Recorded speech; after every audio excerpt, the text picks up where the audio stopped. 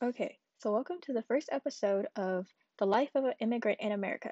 And in this podcast, we talk about the many obstacles and challenges that immigrants first come across whenever they come to America, where they must survive and create more opportunities for their families while also facing discrimination from others.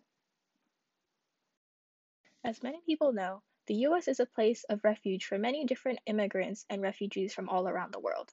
For example, many Vietnamese immigrants and refugees came to the US after fleeing from Vietnam during the Vietnam War. The US houses about 1.1 Vietnamese immigrants. This large amount of Vietnamese immigrants makes up the fifth largest immigrant group in America. My father, Vinh Nguyen, and his family are just five of these million Vietnamese who came to America seeking a new life and opportunities after their home country became a war zone. With that said, let's dive into our first topic, which is about how learning English affects the daily lives of the many immigrants who came to America. So, when immigrants come to America, they usually try their best to learn English as quickly as possible so that they can communicate with others around them.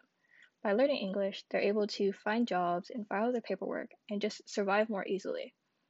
When my father first came to America, he remembers that his main challenge was the language barrier, and that the main thing they needed to do was learn English, so that they could learn and communicate with others around them. According to the CATO Institute, English language fluency differs by immigrants based on their region of origin and when they arrived.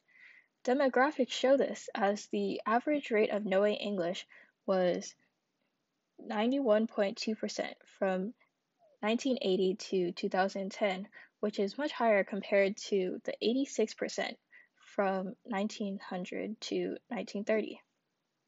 Our second topic is going to be the main types of jobs immigrants usually work when they first get to America.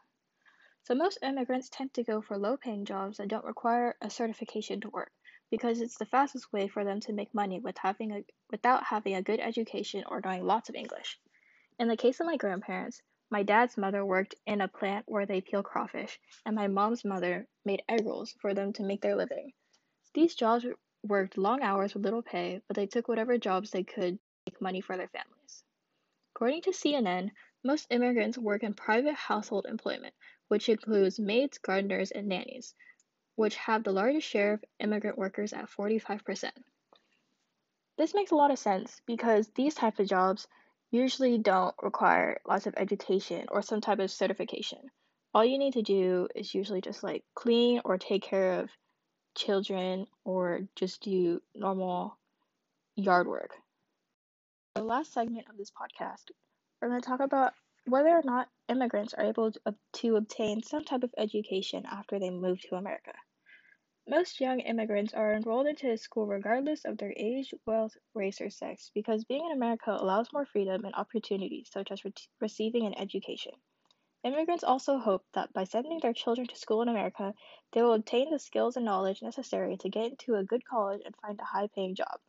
My father, Bin Win, was first enrolled into an elementary school and started the second grade at age 8 when his family first moved to Louisiana. According to the U.S. Department of Education, about 6% of the total student population includes over 4.7 million foreign born individuals who are enrolled in pre K to post secondary education. This shows that most immigrants or refugees who first come to America usually try to enroll their students or enroll their kids into school so that they can get a good education. In conclusion, it's important to understand the life of an immigrant because they go through so many obstacles just to come to America so that they can have opportunities they can't have back home in their own country. Once they get to America, they struggle even more with learning a new language, finding a job, and getting a place to live, and etc. It's important to understand the reasons why people immigrate and how the attitude towards immigration has changed with society.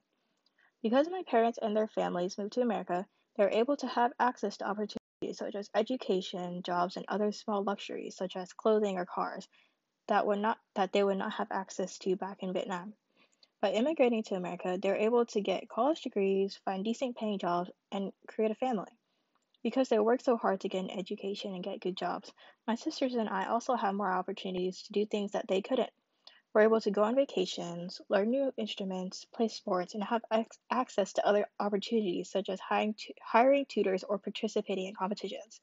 By immigrating to America, people are able to have access to a better life.